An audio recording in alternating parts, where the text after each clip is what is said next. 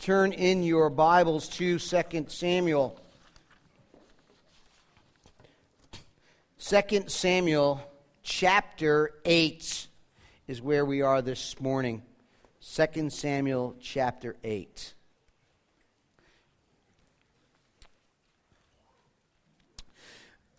We've been moving along pretty rapidly here. We'll pick up chapter by chapter and finish up the book of 2 Samuel in a few months.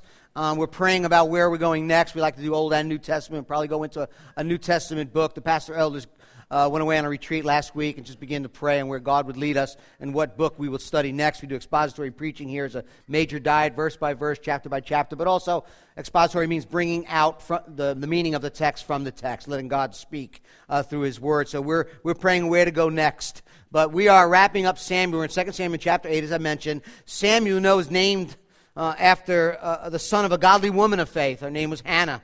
Samuel was a prophet, priest, and judge of Israel who served the Lord faithfully. He was given a divine task by God to anoint the first and second king of Israel. If you remember from the book of Samuel, when we opened up way back in 1 Samuel, the book opened up as the book of Judges was closing historically. And in the book of Judges, on the last chapter and the last verse, kind of gives us the historical context of what was going on in the life of Israel. And it says, there was no king in Israel. Everyone did what was right in his own eyes. Samuel was that servant of God that led the nation, or the people of God, from a theocracy, a people ruled under God, through His word by the prophet, His priest in the tabernacle, the judges that were raised up, to a monarchy. A monarchy where there was kings. We know that Saul was the first king. David now is the second king of Israel. And a lot has happened up to this place in 2 Samuel chapter 8. David now is king over Israel. All Israel. And in chapter 8, we're getting a glimpse this morning of how David's reign and David's rule over the people of God actually began. Chapter 8 is not strictly, just so you know, is not strictly chronological. Many people try to figure out where all these incidences are taking place historically, chronologically in the book of Samuel. But I think if you get bogged down with that, you miss the point of the chapter. Although some of what chapter 8, which I'll read in a little bit, describes what took place probably before chapter 7, the narrator chose to put it all together here in chapter 8 for a reason. A succinct characteristic of the kingdom in chapter 8. And I think it's obvious and clear why, because he wants to show us in this narrative of what the kingdom will look like, a foreshadow, a picture of the kingdom of God on earth. Not a perfect kingdom, but as we look at this kingdom today, we'll take a macro look, we'll step back, and we're going to see today, I hope when we're done, some important realities that you and I can begin to live in and look forward to the coming of the kingdom. What does the kingdom look like? That's why the title of the sermon is The Already and Not Yet. We've been saying over the past 2 weeks, chapter 7, right before 8, obviously, is crucial in understanding the work of God in redemption. It's called redemptive history. Chapter 7 is crucial to understanding the work of God in redemption, but it's also crucial to understand the person and the work of the Lord Jesus Christ. Chapter 7 is very important because chapter 7 is where we read about what's called the Davidic covenant, where God promises in His word to David that He will, look with me, chapter 7, verse 9, make for you a great name. Speaking to David through the prophet. Verse 10, He will appoint a place for my people Israel to dwell in safety. Verse 11, chapter 7, verse 11. He declares that the Lord will make you a house, you a dynasty. Remember, David wanted to build him a house. God said, no, I'm going to build you a dynasty. Verse 12, I will raise up an offspring after you who will build a house for me, and he will establish the kingdom forever. We know that person is Solomon. Verse 12, verse 13. Verse 15, my steadfast love will not depart from him. Talking about Solomon. And your house, verse 16, chapter 7, verse 16, very important. Your dynasty, your house, and your kingdom shall be made sure, unmovable, forever before me. Your throne shall be established forever. God promised to make David a great name, to give him a place and for people to dwell in safety, and his offspring, or his seed, depending on your translation, will come from him, and he will be the ultimate king who will sit on an eternal throne. This promise goes back even further than David, right? We said in Genesis 3:15, in the midst of sin and chaos, because Adam broke his covenant with God, God promised and steps in and says, I'll put enmity between you and the woman, between your offspring and her offspring. He shall bruise your head, and you shall bruise his heel. And God gives this promise that a man will come, a deliverer will come, someone who will come that will be wounded, but will ultimately crush the head of Satan. And God has been working since Genesis 3:15 through this seed to someone who would come to forgive and conquer sin and death and hell. And this continuation that God made to Adam, enlarged with Abraham, and now in David, has been given to David, but will be fulfilled in Jesus Christ, who is the King of Kings. That's where we get our title from. So David's king, yes, but Jesus will come, who will be the King of Kings. And this promise goes back to Abraham, to Adam, to Abraham. Very important you see that this morning. And one of the things that we must see in this chapter is, and I'm going to take a long way in, just be ready, because you have to see this chapter in its context, and how you got to see that God is continuing, was then and is now continuing to restore all of creation. When God created the world, all that he made, Genesis 1 and 2, what you find there is a picture, a reality of the kingdom of God on earth, where God is the king, not only on earth, but God, as he walked with Adam in the garden, but he was king in their hearts and their minds. They were devoted in the garden to the Lord. In the Garden of Eden, Adam and Eve's relationship with their Creator, with creation, was what the Bible calls shalom. There was wholeness, there was sound mind, there was sound emotions, untainted by sin. Shalom, peace, innocence, beauty, Genesis 1 and 2. Not just peace with God, but peace emotionally, psychologically, physiologically, peace. It was peace, shalom, with a purpose for which they were created. Everything in creation was used and devoted to and experienced in the worship of their God, of the God, the Creator God. But Genesis 3, as Adam, our representative, sinned, all have sinned now, and now sin enters the world, and we choose to be our own kings. We want to be our own lords. We want to be our own masters. We don't trust in the goodness of God. We want to do things on our own. And then self-centeredness takes place, Genesis 3. And the kingdom is fractured. Things begin to unravel emotionally, spiritually, socially. Their sons kill one another.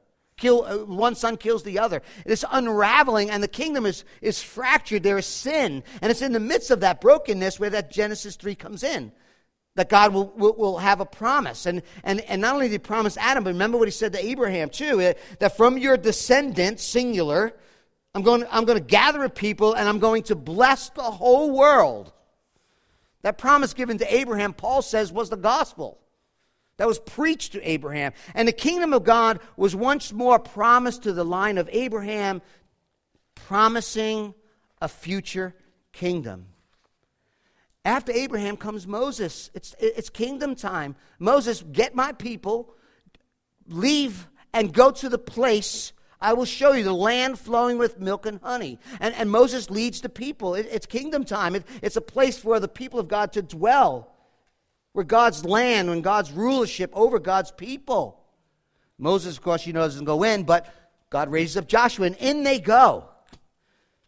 And then the book ends, and everything's great for the rest of eternity. No. Right? Why? Because sin still remained. And God raises up David, a king, and continues this promise of a future kingdom, of a future king, an everlasting king. All of this, I make it important. I'm saying this all to you because this imagery, this kingdom imagery was a national hope for Israel.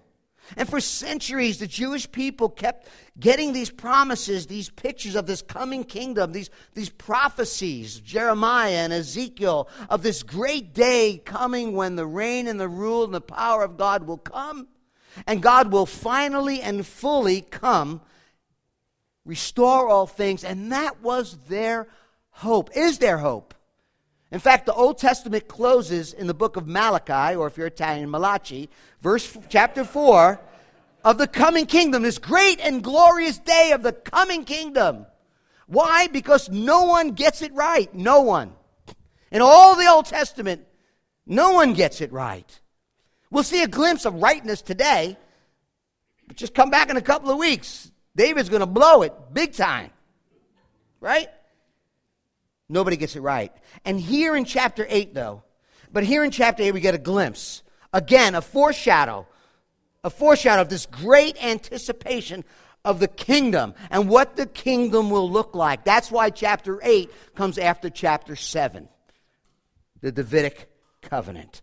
It's God's king reigning in God's kingdom on earth. Remember, I've said this before, when you hear the word the kingdom of God or the kingdom, first thing, king. Because the kingdom, the first thing that we learn about kingdom is not the realm of the kingdom, but the one who reigns in the kingdom. So think of king. When you think of kingdom, think of king. 3 pictures of the kingdom, what we're going to see today. 3 pictures of this foreshadowing of the kingdom. That's what chapter 8 is all about. And what we'll see is first this conflict and this conquest of the kingdom. And we'll see the spoils and the submission of the kingdom. And then the exercise and expression of the kingdom.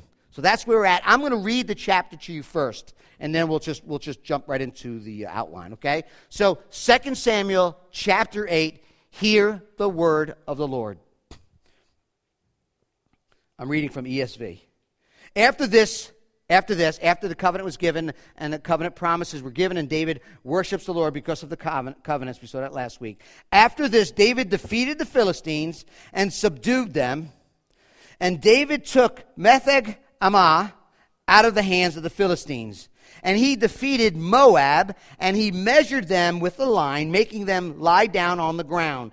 2 lines he'd measured to put to death, and 1 full line to be spared. And the Moabites became servants to David and brought tribute. See what's going on here. David also defeated Hadadezer, the son of, I got a lot of words to you here, so Rahab, the king of Zobah, as he went to restore his power at the river Euphrates. And David took from him 1,700 horsemen, 20,000 foot soldiers. And David hamstrung all the chariot horses, but left enough for 100 chariots. And when the Syrians and Damascus came to help Hadadezer, king of Zobah, David struck down 22,000 men of the Syrians. Then David put garrisons in Aram and Damascus, and the Syrians became servants of David and brought tribute. And the Lord gave victory to David wherever he went. And David took the shields of gold that were carried by the servants of Hadadezer and brought them to Jerusalem. And from Betah and from Berathai, cities of Hadadezer, King David took very much bronze. Then Toi, king of Hamath, heard that David had defeated the whole army of Hadadezer. Toi sent his son Joram to King David to ask about his health and to bless him because he had fought against Hadadezer and defeated him. For Hadadezer, you got to keep saying this, I don't know why that's the way they write, had defeated him, and Hadadezer had often been at war with Toi. And Joram, which is his son, brought with him articles of silver, gold, and bronze. These also King David dedicated to the Lord, together with the silver and gold that he dedicated from all the nations he subdued. From Edom, Moab, Ammonites, Philistines, Amalek, from the spoils of Hadadezer, the son of Rahab, the king of Zobah. And David made a name for himself when he returned from striking down 18,000 Edomites in the Valley of Salt. Then he put garrisons in Edom through all Edom. He put garrisons, and all the Edomites became David's servants. And the Lord gave victory to David wherever he went. So, Verse 15. David reigned over all Israel, and David administered justice and equity to all his people. Joab, the son of Zeruiah, was over the army, and Joshaphat, the son of Ahiludab, was recorder, and Zodak, the son of Ahitub, and Amalek, you looking for names? Here you go. And the son of Abiathar, the priest, and Sariah was secretary, and Benaiah, the son of Jehoiada, was over the Cherethites and Pelethites, and David's sons were priests. There's names. May God add a blessing to the reading of his word. Woo! The narrator is going to great lengths in describing these conflicts and these conquests of the kingdom and the expansion of the kingdom of Israel.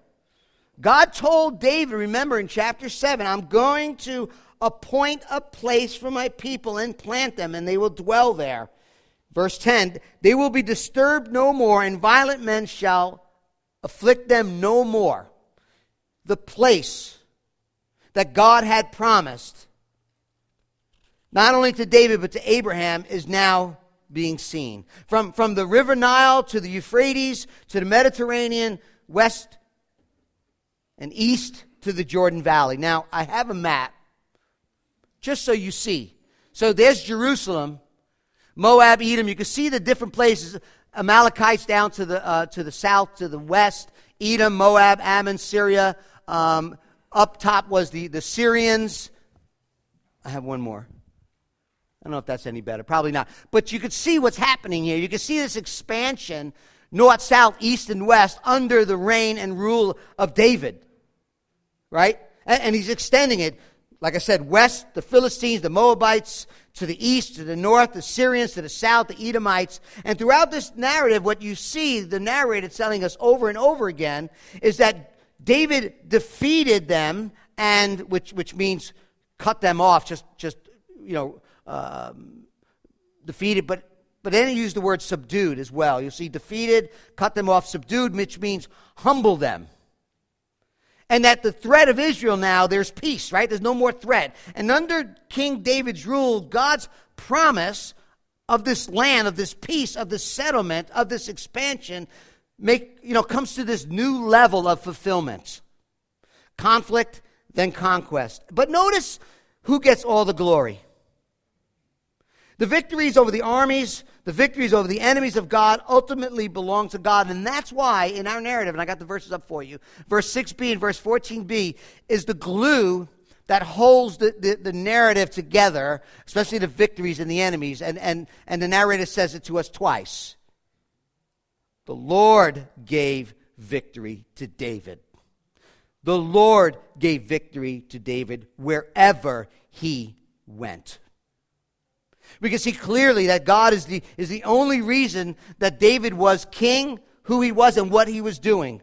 And the text highlights for us the true hero of every story, the true hero of every narrative.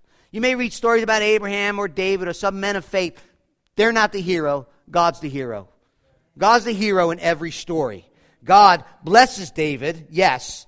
The divine king grants human kings victory, but God is the hero.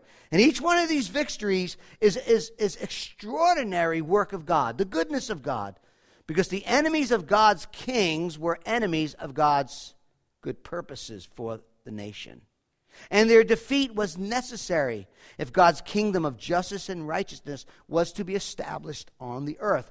It was a demonstration. This is a demonstration that God is able to save his king and his people from the enemy, from the threats of the enemy. And I'm here to tell you that 3,000 years later, nothing's changed. Conflicts against the enemies of God abound, but praise God, he is able to give us the victory. God provides a way out of trouble. It doesn't mean that David's not going to have any more trouble.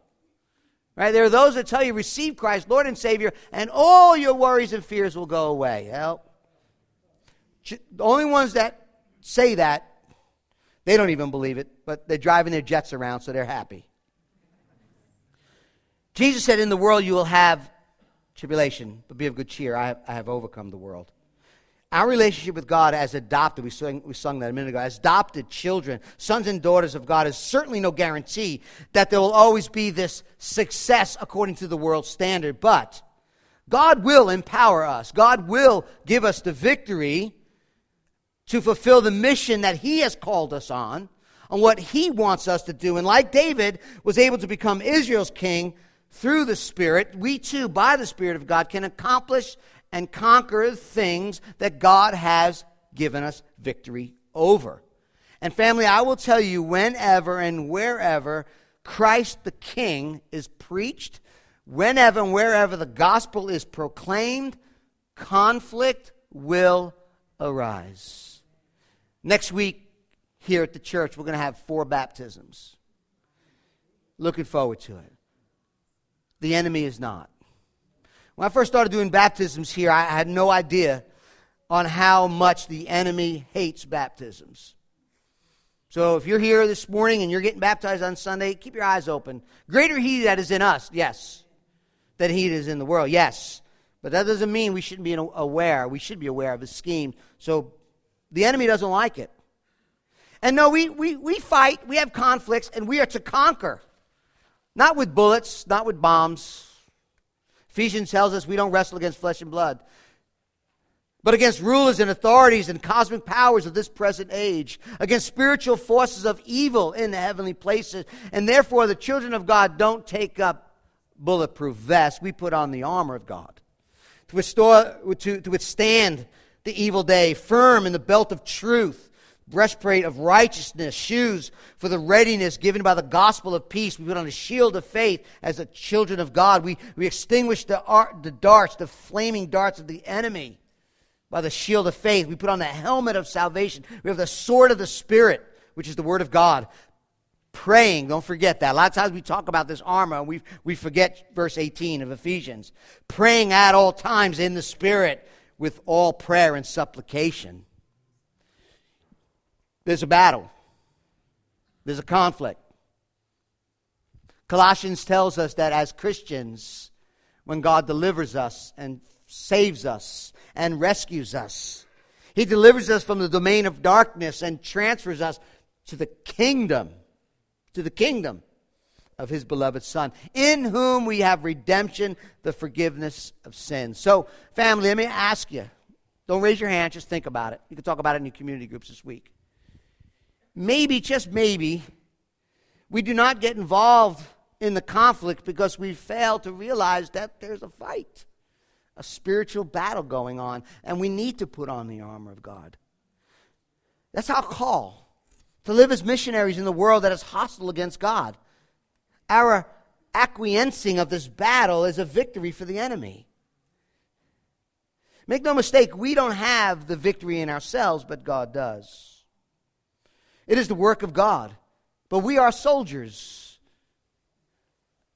on mission to love, to serve, to care, to demonstrate the gospel with love, to declare the gospel and share our faith of Jesus' death, burial, and resurrection. Pastor Paul the apostle, evangelist, church planter, told young Timothy, I have fought the good fight. I have finished the race. I have kept the faith. God is conquering His enemies. He's expanding His kingdom. The question is, family, will you join Him? Loving others and sharing the gospel with others. Look at the spoils, verse 9 and following. David not only defeats his enemies, but he's growing his war chest. He's getting all kinds of bling for his kingdom. Now, I don't even know if they use that term anymore, so I'm about like showing my age. But he's getting gold and silver and all those glittery things. Verse 3, verse 4, he defeats Hadazar. He restores powers from the Euphrates. He's taken for himself 1,700 horses, 20,000 foot soldiers. And it says that he hamstrung all the chariot horses but left 100. I had to look up, what does it mean to hamstrung a horse? It's actually to break the tendon. And we have to be careful that we don't judge David. It's a different era, a different place, a different culture. Okay, his actions were signs of the time. They would evaluate their prisoners, and they would do things that we would not necessarily do today. David did not live in a time remotely similar to the Western culture. So we have to be careful. But that's what David did. Actually, the Torah, the law, prohibits kings from getting and acquiring great number of horses, believe it or not. In fact, the chariot horse in Israel probably isn't that useful with the terrain that is in Israel. And that's one of the reasons as well. Something very interesting, though, as I was studying this week. King David, wrote a lot of the Psalms. King David will write this psalm. Think about this psalm in the context of this, doing away with these chariot horses. Psalm 20, verse 7. You know this verse. Some trust in chariots and some in horses, but we trust in the name of the Lord our God.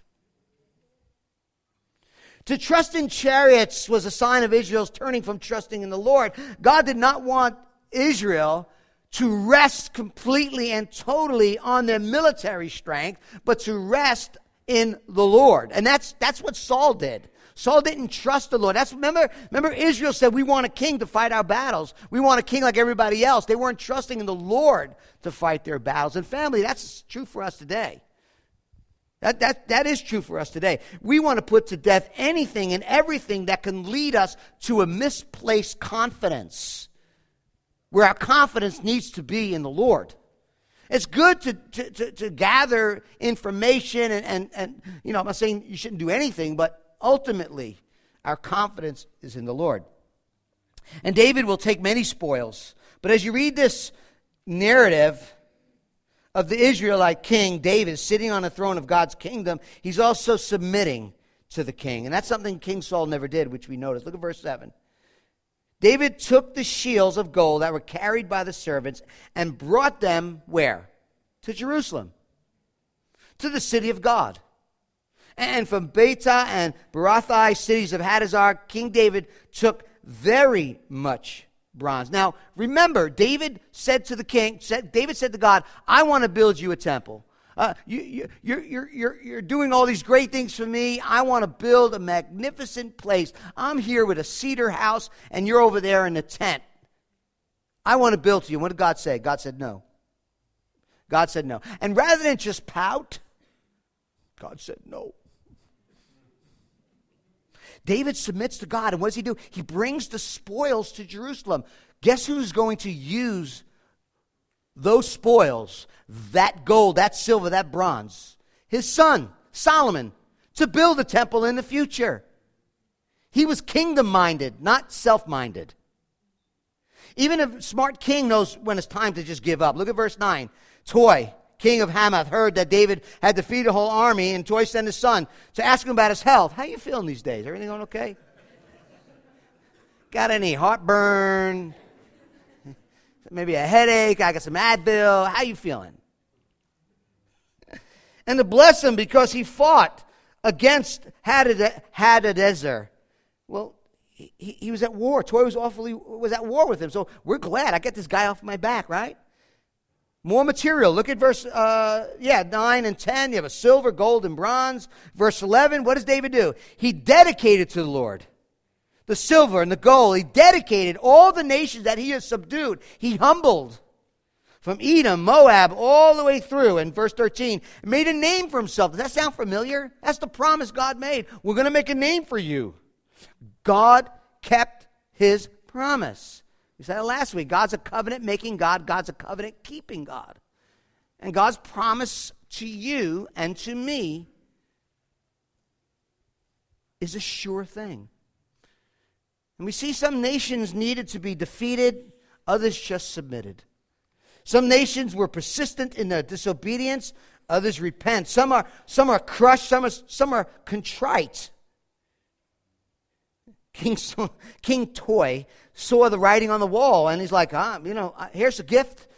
I come in peace. The gift he's giving, he's hoping that there'll be peace. He's expressing gratitude that he took care of Hadadezer because he was a problem to him. And that just illustrates for us again this pattern of the kingdom. Some people come to faith through severe conflict. That's how I came. Drug addiction and all kinds of things. Some of you, though, came to faith as a young child.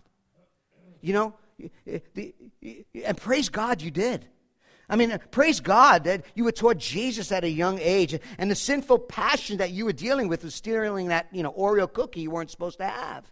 Praise God for that, right? Not like me, you got to deal with all the garbage that brought in, but that's okay, because you're all sinners need to go to hell anyway. We're all saved by grace the same way, whether it's the Oreo or not. So we're all level. But some of you just came out of a young age, tender heart. Yes, Jesus, that's awesome. That's awesome. And what does David do? David takes the spoils, submission to God, and dedicates it. You see that? There's a dedication. That's what life is like under King Jesus. David knew that God had given the victory, and that is why he is dedicating, consecrating. That's the word. It's actually the word we get the word holy or sanctified. Same word. Spoils to God. Verse 11 twice. Dedicated. Remember, dedication, consecration is both. Being dedicated to something from something. It's a dedicated from and it's a dedicated to. So these things are dedicated to God from the world. To God from the world. Right? You can't dedicate, this is yours, Lord, but I'm going to use it over here. That's not what it means. Right? So in the temple, they would have showbread, or they would have temple utensils and temple furniture. It wasn't like the priest said, I'm going to take the couches home with me Monday, through Sunday, and Saturday we'll come back and we'll put no. When there was a dedication to God, everything to the temple was dedicated only to be used for the worship of God. That's what David is doing here. God has set apart David by grace alone to serve him and to fulfill what God had promised to do. And now David is responding in grace to the promises that God had made and kept in obedience and dedication. And family, that's what living in God's kingdom is a call to set aside our agendas and to seek the will of God. This reminds me of Jesus. If you remember the night before the night that he was betrayed and which he would be crucified on the next day, he took his disciples together. And we have John 17, his high priestly prayer. And Jesus is praying and they're listening. And he prays, Father, I have given them your word, your promise, the things that you have said. The world has hated them because they're not of the world, just as I am not of the world. There's that conflict. I do not ask, Jesus said, that you take them out of the world, but that you keep them from the evil one. There's that victory, conflict victory. John 17, sanctify them, there's our word, set them apart. Sanctify them in the truth. Your word is true. As you sent me, Father, you sent me on a mission, so I have sent them into the world on mission. We can't die for sin, but we can proclaim the death of Christ for sin. Set apart from the world, yet sent into the world on mission. That's what Jesus is praying. And kingdom living under King Jesus is both. It's a setting apart from sin and rebellion, but it's setting us to something, namely mission. Demonstrating the gospel in love and declaring it in good deed. So David here is expanding the kingdom through conflict and conquest, taking the spoils and submitting to God, and dedicating all that he has back to God. This is not an option, but an evidence of the kingdom reality lived out in the life of David, in your life, in the life of the church. I've said this before, but it's worth repeating. A church that is not grounded and centered on the mission of God doesn't qualify as a New Testament church, whose leader, whose head, whose chief shepherd is Jesus, who's on mission. Kingdom people live on mission, submitting to King Jesus, gathering the spoils of war, and giving all the glory to God. Revelation 4. 24 elders fall down before him who is seated on the throne and worship him who lives forever and ever. They cast their crowns before the throne, saying, Worthy are you. Worthy are you, O Lord our God, to receive glory and honor and power, for you created all things, and by your will they exist and were created. And this casting of crowns is an act of submission, this act of laying down, of recognition, of homage as they recognize the great King. That no matter what gifts we get, no matter what spoils we get, no matter what goes on in our life, doesn't compare to our great God and Savior. Doesn't compare to the great gift of salvation and His absolute worthiness of our praise. You have conflict and conquest, you have spoils and submission. And here's something interesting. The exercise and the expression, verses 16 through 18. Verse 16 through 18, the narrator gives us the military, the priestly, other appointments of David's cabinet, right? You can look at that.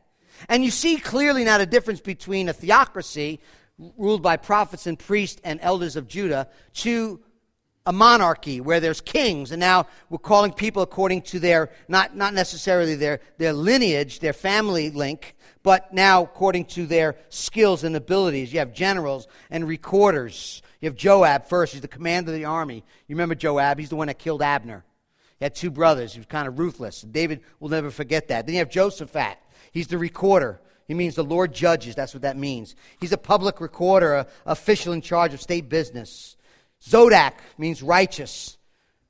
According to 1 Chronicles 6, he's a descendant of Aaron. Then Abiathar, remember him?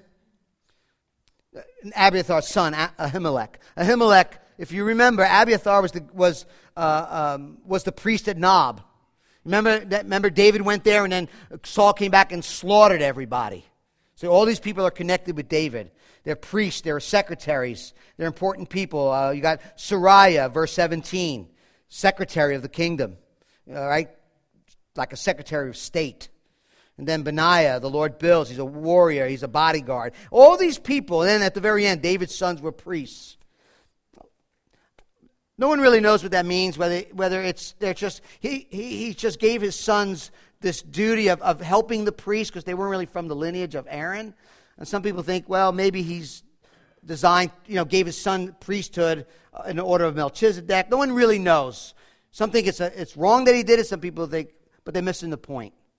And as I read this text and I see this orderly appointments of people who have the ability and the strength to step up and to help David in his kingdom, the first thing I thought about was the Apostle Paul's instructions to the church of Corinth. Remember, everybody in Corinth was grabbing the mic. They were hogging the mic. They wanted to prophesy. And it's kind of chaos. People speaking in tongues. No one understood anything anyone was saying. And Paul's like, listen.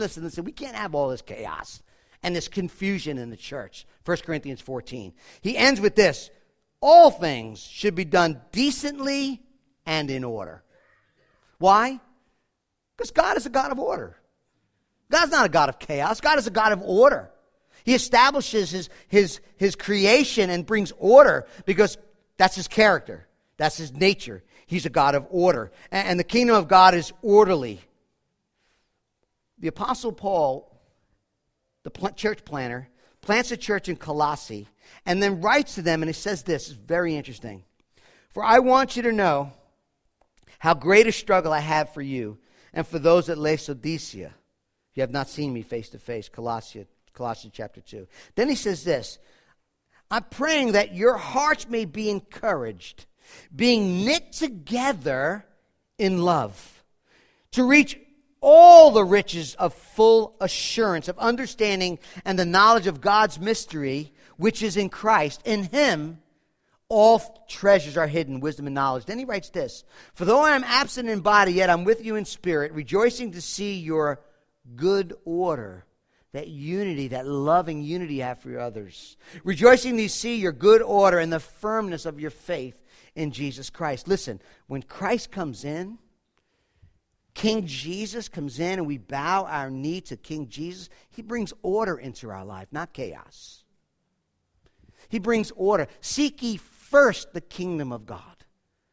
The problem is what Augustine would call, we have a disordered love. We love other things more than we love God. But when we love God first and foremost, things come to order. As wonderful as as wonderful as it is to know that God will overcome conflicts, He will have the final conquest over all His enemies, as wonderful as it is to participate in the mission of God, calling people out of darkness and into the light, and be able to give Him all the glory, as wonderful as all that is,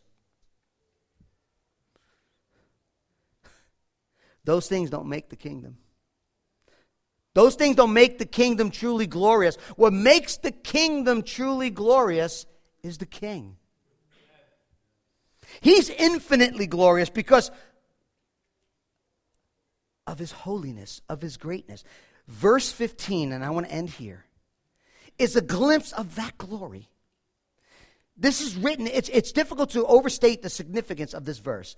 So David reigned over all Israel, and David administered justice and equity to all the people. Let me give you some application first. The word justice is forensic. It's court actions. It's legal decisions. The word equity is really better translated righteousness. It's actions. It's behaviors. It's putting things right. Righteousness is a theme of the Bible because God Himself is righteous. He puts things right. And not only was David called to be king, but he had his hand in the judiciary. David made sure that everyone under his rule, under his reign, under his kingdom, or in his kingdom, were given justice and righteousness without prejudice and without discrimination. Unbelievable. Just a glimpse. It's a glimpse of what's expected of God's king. It's a glimpse of what's expected of God's people. In fact, if you read the Old Testament prophets, when they were judging and calling out the nations, it's because the nations refused to have justice and righteousness in their land. That's what the narrator wants us to see. David is the embodiment of God's rule on earth. He is God's chosen anointed. He rules as God Himself would rule, and God would Himself govern His people. That's why chapter 7, the Davidic covenant, is alongside and weave together chapter 8, so that we can celebrate this covenant-making king who reigns and rules in justice and righteousness. And we would say, as the people of God, that God's church is where justice and righteousness should reign. There should be no prejudice.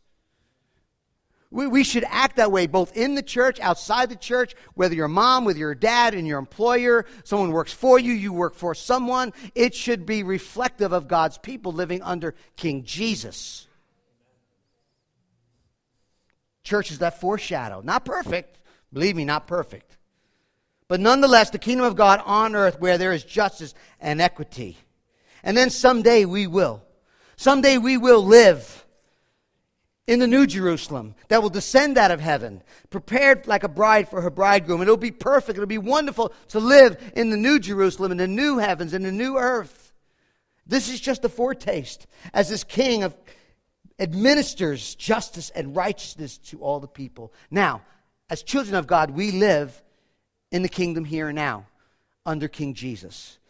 Until the final consummation, we must love others, serve others, share the gospel with others, call people to come to Jesus, to have their sins forgiven. The gospel is the gospel is that the true King of Kings has come. And the true King has come and is establishing a righteous kingdom. He will make all things right. When Jesus showed up in the gospel according to Mark, the first thing He says is, the kingdom of God is here. Repent and believe the gospel. And the good news of the kingdom is the good news of the King and His Jesus. And what He's saying is, I am here. The kingdom that was promised through the prophets, through the Old Testament, I am here, the new king. I have come to begin restoring all things. I am here. The promise of Genesis 3, the promise of Abraham, the promise to David is here. Your king, your guide, your provider, lover of your soul is here. Now the church is not the kingdom of God. God's kingdom creates the church as men and women come humbly, repentively, reconcile to King Jesus and submit to Him, and God works through us as He reigns and rules. We don't build a kingdom. We don't build a church. We preach it. We proclaim it. And people can reject it or receive it. At the end, when the Messiah will come, He will demonstrate and implement justice and righteousness for all. Isaiah 9, a child is born, son is given. The government shall be upon his shoulders, and his name shall be Wonderful Counselor, Mighty God, Everlasting Father, Prince of Peace. The government of peace, there will be no end. Now listen, on the throne of David and over his kingdom, to establish it and uphold it with what? Justice and righteousness from this time forth forevermore. The zeal of the Lord of hosts will do this. That's the gospel. That's the gospel. The exercise of God's kingship through Jesus. That's why it is here already as we submit to King Jesus. But it will someday be complete. We're not waiting for its appearance as we live it out. What we're waiting for is its completion. When Jesus comes back, everything broken will be fixed. No more tears, no more death, no more injustice, no more hatred, no more prejudice. Only righteousness and justice for all. And the Bible teaches us that it's both a present reality as the church lives it out, and it's a future hope. Because you know and I know in the depths of our hearts, you know there's something broken here. God put that in our hearts. That someday when he comes, all conflict, all opposition will be put down and he will reign. And we're waiting on that. And that final day, we will shout with the elders and all of heaven with the words of Revelation 11. Then the seventh angel blew his trumpet, and there was loud voices in heaven saying what? The kingdom of the world has become the kingdom of our Lord and of his Christ, and he shall reign forever and ever. And amen.